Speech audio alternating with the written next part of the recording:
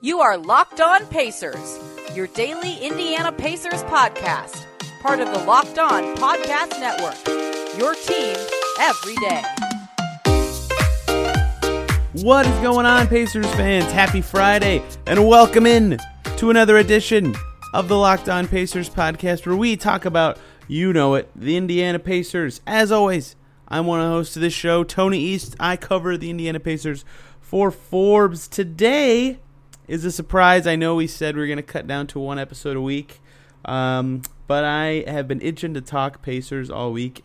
Like at work, I think of something Pacers related, and I'm like, I want to put that on a podcast, but I don't want to wait. And they made a minor signing, so I have an excuse to do a show. So we'll do a quick two-segmenter here today. One segment on the signing and a little bit more info both on it and some other roster stuff that didn't really get covered. And then the second segment, I kind of want to explain why the McConnell signing and the Sumner extension and all that stuff has not become official yet. So that will be fun and hopefully interesting. We'll get into some cat minutia for the nitty-gritty people who are interested in that stuff. So let's start with the team-building news. The Pacers, per Chris Haynes of Yahoo Sports, first guy on this, getting the info from an agency. Amida Brima, 7-footer, a center, joining the Pacers. Of course, that was met with immediate backlash of people who have no idea why they made this move, who said, why are they signing a center? Why are the Pacers signing another center? Well, first of all, I am of the opinion that the last roster spot should probably be a center. Not this guy, not Brima, and we'll talk about that in a minute. But I'm of the opinion that it should be a center. If Goga gets hurt, you're still going to start Sabonis, so you need another center. And if Turner gets hurt, you're going to start Goga, Sabonis probably. Anyway, so they bring in Amida Brima. If you've never heard of him, he's never played in the NBA. So that's why you've never heard of him. Well, let me back that up. So he played. He went undrafted out of UConn. He was the Defensive Player of the Year in the American Conference 1 year of college. He's a super crazy blocks guy, insane how many blocks he gets. He played in Summer League for the Brooklyn Nets. I might have already said that. 2.2 blocks per game, and he only played 12.5 minutes, right? So that per 36, that's almost 7 blocks. That's insane. Dude can jump like crazy, runs like a guard. He's just very raw in pretty much every other thing. He's pretty much a lob guy and a blocks guy. Picture Ike Anigbogu, basically. He's a little farther along Ike Anigbogu. So Chris Haynes drops the signing first. I probably already said that too. I actually did a first recording of this, and I hated it, so I just stopped myself 3 minutes in and started over. So if I haven't already said something that I said, that's why. And then right after, Scott Agnes and Jay Michael saying it's a partially guaranteed 1-year deal for Brima. So let me get into why people who are up in arms about them signing a center is wrong and what these deals mean. So the reason it's a partially guaranteed 1-year deal is that he's getting a contract that's called an Exhibit 10. And we'll talk. There's 2 other players that have this on the roster that we've never talked about on here. It's a contract with an Exhibit 10 clause. So if a contract has an Exhibit 10 clause, that means it's a 1-year, fully non-guaranteed minimum contract. That's what Brima has. And then if you make the roster, the Pacers roster, you just get the minimum, right? And you can get waived anytime, and you're gone, but you get paid the minimum, so you get paid money, which is cool. But if you get waived before the season starts, and then he signs with the Mad Ants, and he's with the Mad Ants for 60 days, he gets $50,000. So on an Exhibit 10, the amount can be any amount, $5,000 to $50,000. Brima and the other 2 guys who've gotten Exhibit 10 for the Pacers, who we'll talk about later, Jakeenan Gant and C.J. Wilcox, both also have the full $50,000 in those. So Brima will almost certainly be a training camp body. He'll probably play in a preseason game or 2. Remember, Elijah Stewart and Omari Johnson were also in this situation last year. I feel like there's one other guy that I'm forgetting. Jared Utoff 2 years ago. So that's what Brima has on the line for him. So he's probably not going to make the final roster, if I had to guess. I think he's just a training camp body that the Mad Ants like and want to have. So that's why they did this deal. But I don't know that. That's just my official prediction on what's going on with this deal. So for you people who are freaking out about this center, first of all, again, I think they need one, but not this one. They can get any of the jillion quality centers still out there for the minimum So I do not think Brima is going to make the roster. But he is going to be on the Mad Ants. So if you're up in arms about a Mad Ants signing, man, you just are trying to be critical. I don't think anyone would be critical if they knew all the information. So, yeah, that's what Brima is. He's just a shot-blocking, rim-running guy. Pretty much no jump shot, but he only shoots around the rim. He had a 40-point game in college at UConn where he didn't miss a shot. I was doing some research on him today and stumbled upon that. It was pretty interesting. He hit a free throw in the first round of a game in the tournament that they when they won the NCAA tournament. He had a free throw to tie the game with like 40 seconds left in the first round that year, if you remember any of that. So, yeah, that's Brima. He'll be on the preseason roster. It'll be a media day, all that stuff. So if you want to do some research on him, go for it. You'll see him play early October. The other two guys that snuck through so on July 1st, the Pacers just tweeted, like, beginning of free agency, no one knows what's going on. You can't sign anybody to NBA deals. And they just walk in and they're like, okay, we got Brian Bowen on a two-way. That was pretty cool. We talked about that a little bit. And then they just subtly throw in that they added Jakeenan Gant and C.J. Wilcox. So they got the same deal as Brima, that Exhibit 10, $50,000 guaranteed. Those deals have already gone up the ladder of the league office. I believe. I could be wrong about that. But another thing about Exhibit 10 deals is they do not count against the cap, even if they're waived at all. So not cutting into the Pacers cap space or anything like that. So Wilcox, if you remember, last year got a two-way, and then he played for the Summer League team and then got a two-way, and then tore his Achilles in training camp. And then he had an Exhibit 9, which protects there's so many exhibits that are confusing. He had Exhibit 9 clause, which protects the team from having to keep him on his two-way. Or, I don't know how it works with what he got paid and what he didn't, but they ended up being able to use the two-way to have Sumner and who was the other one they had? Oh man, I can't even remember. Davon Reed.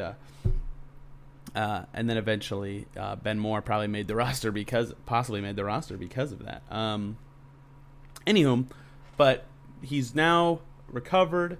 Mark Monti wrote a piece about Wilcox actually for Pacers.com about Wilcox and possibly this being his last chance. 28-year-old now, so it probably is his last chance at his NBA dream. Drafted in the first round in 2014, has not done anything in the league. Hasn't even played a full season's worth of total games since. So he was okay for the Pacers in Summer League last year, so maybe he's something, but I don't envision him being much. But, yeah, he's one of the two guys in this section. The other one is Jakeenan Gant. He was on the Summer League team for those who tuned in to those games. He played in 4 of those games, not all 5. He went to the University of Louisiana at Lafayette, I'm never going to say that right. Last year, 20.5 points per game his senior year. That's pretty impressive. So we'll have to see what they can bring to the table in the old preseason or the old training camp. So Jakeenan Gant, C.J. Wilcox have been here for a while. We just never got to bring them up.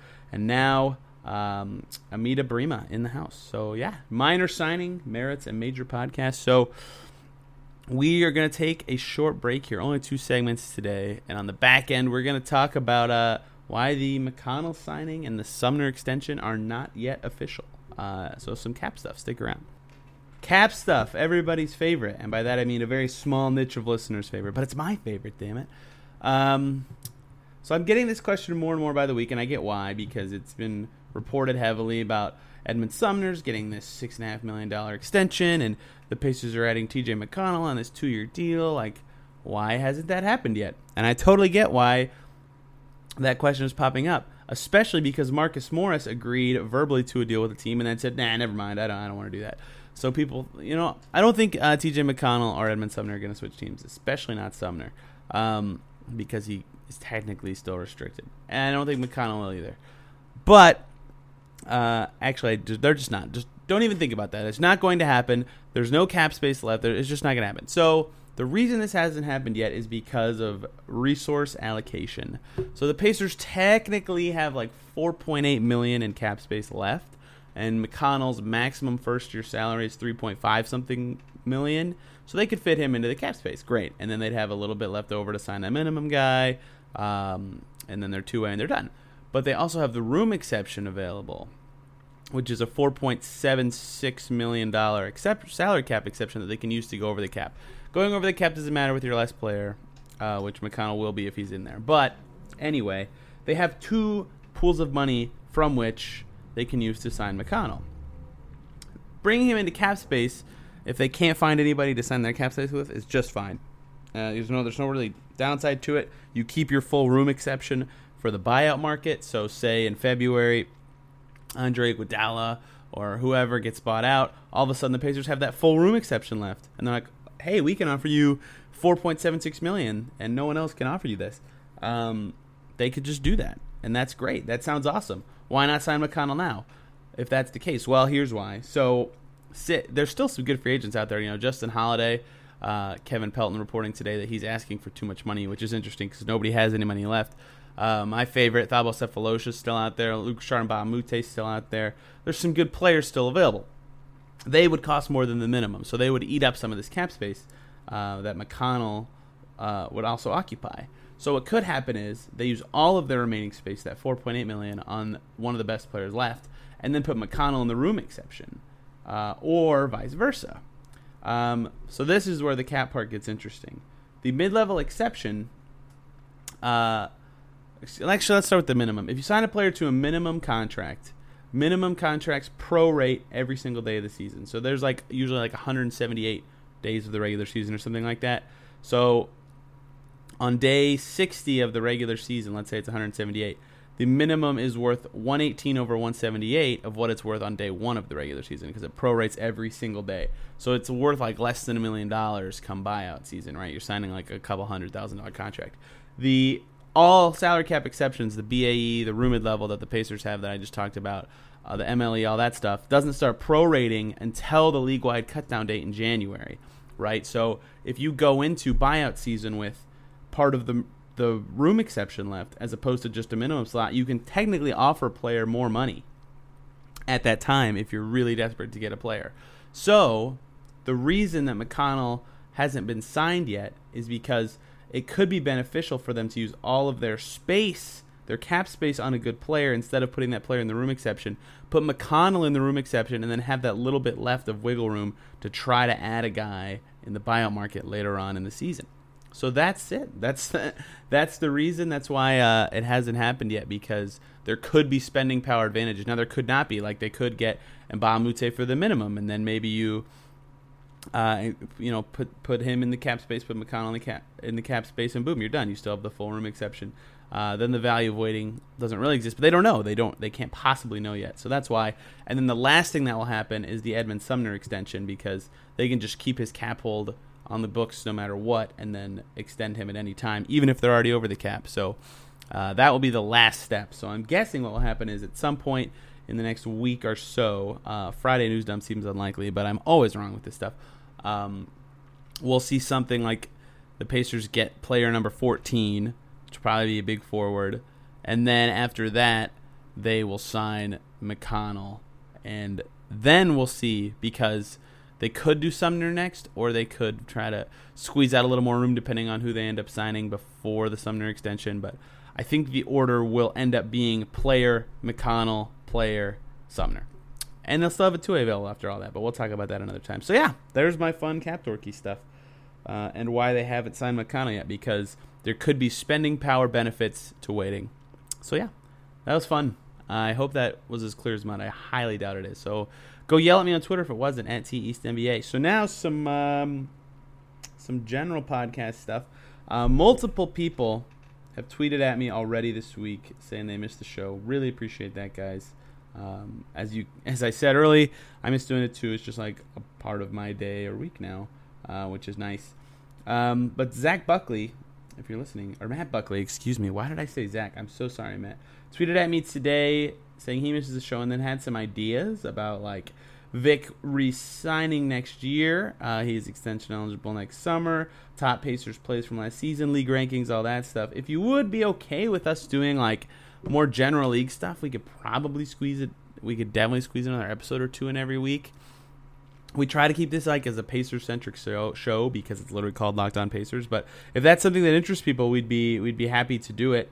And then another thing is guests. I want to have cooler guests on the show. After a tweet I saw today that we don't have the coolest guests. Damn it, I want to have the coolest guests. It doesn't actually matter. If I'm not doing the best I can, then I'm not doing the best I can. So if you guys are interested in cool guests, also let me know. Obviously, It's contingent on me being able to contact people and get them to come on. But I think I can do it. But if you're here to hear me and Adam's thoughts on the team, or some insight you can't hear elsewhere, that's great. But if you would like to hear more guests or certain specific topics, just let me know, and we'll maybe try to fit more in. I can find a few minutes here and there every week to throw up a second or third episode, so that will be great. But yeah, that's all. Just some admin stuff at the back end here for those who made it all the way through. Thank you guys so much for tuning into an extra fun Friday edition of the Locked On Pacers podcast. Follow the show on Twitter at Locked On Pacers. Thank you guys for listening. Have a great weekend, and me and Adam will see you on Monday.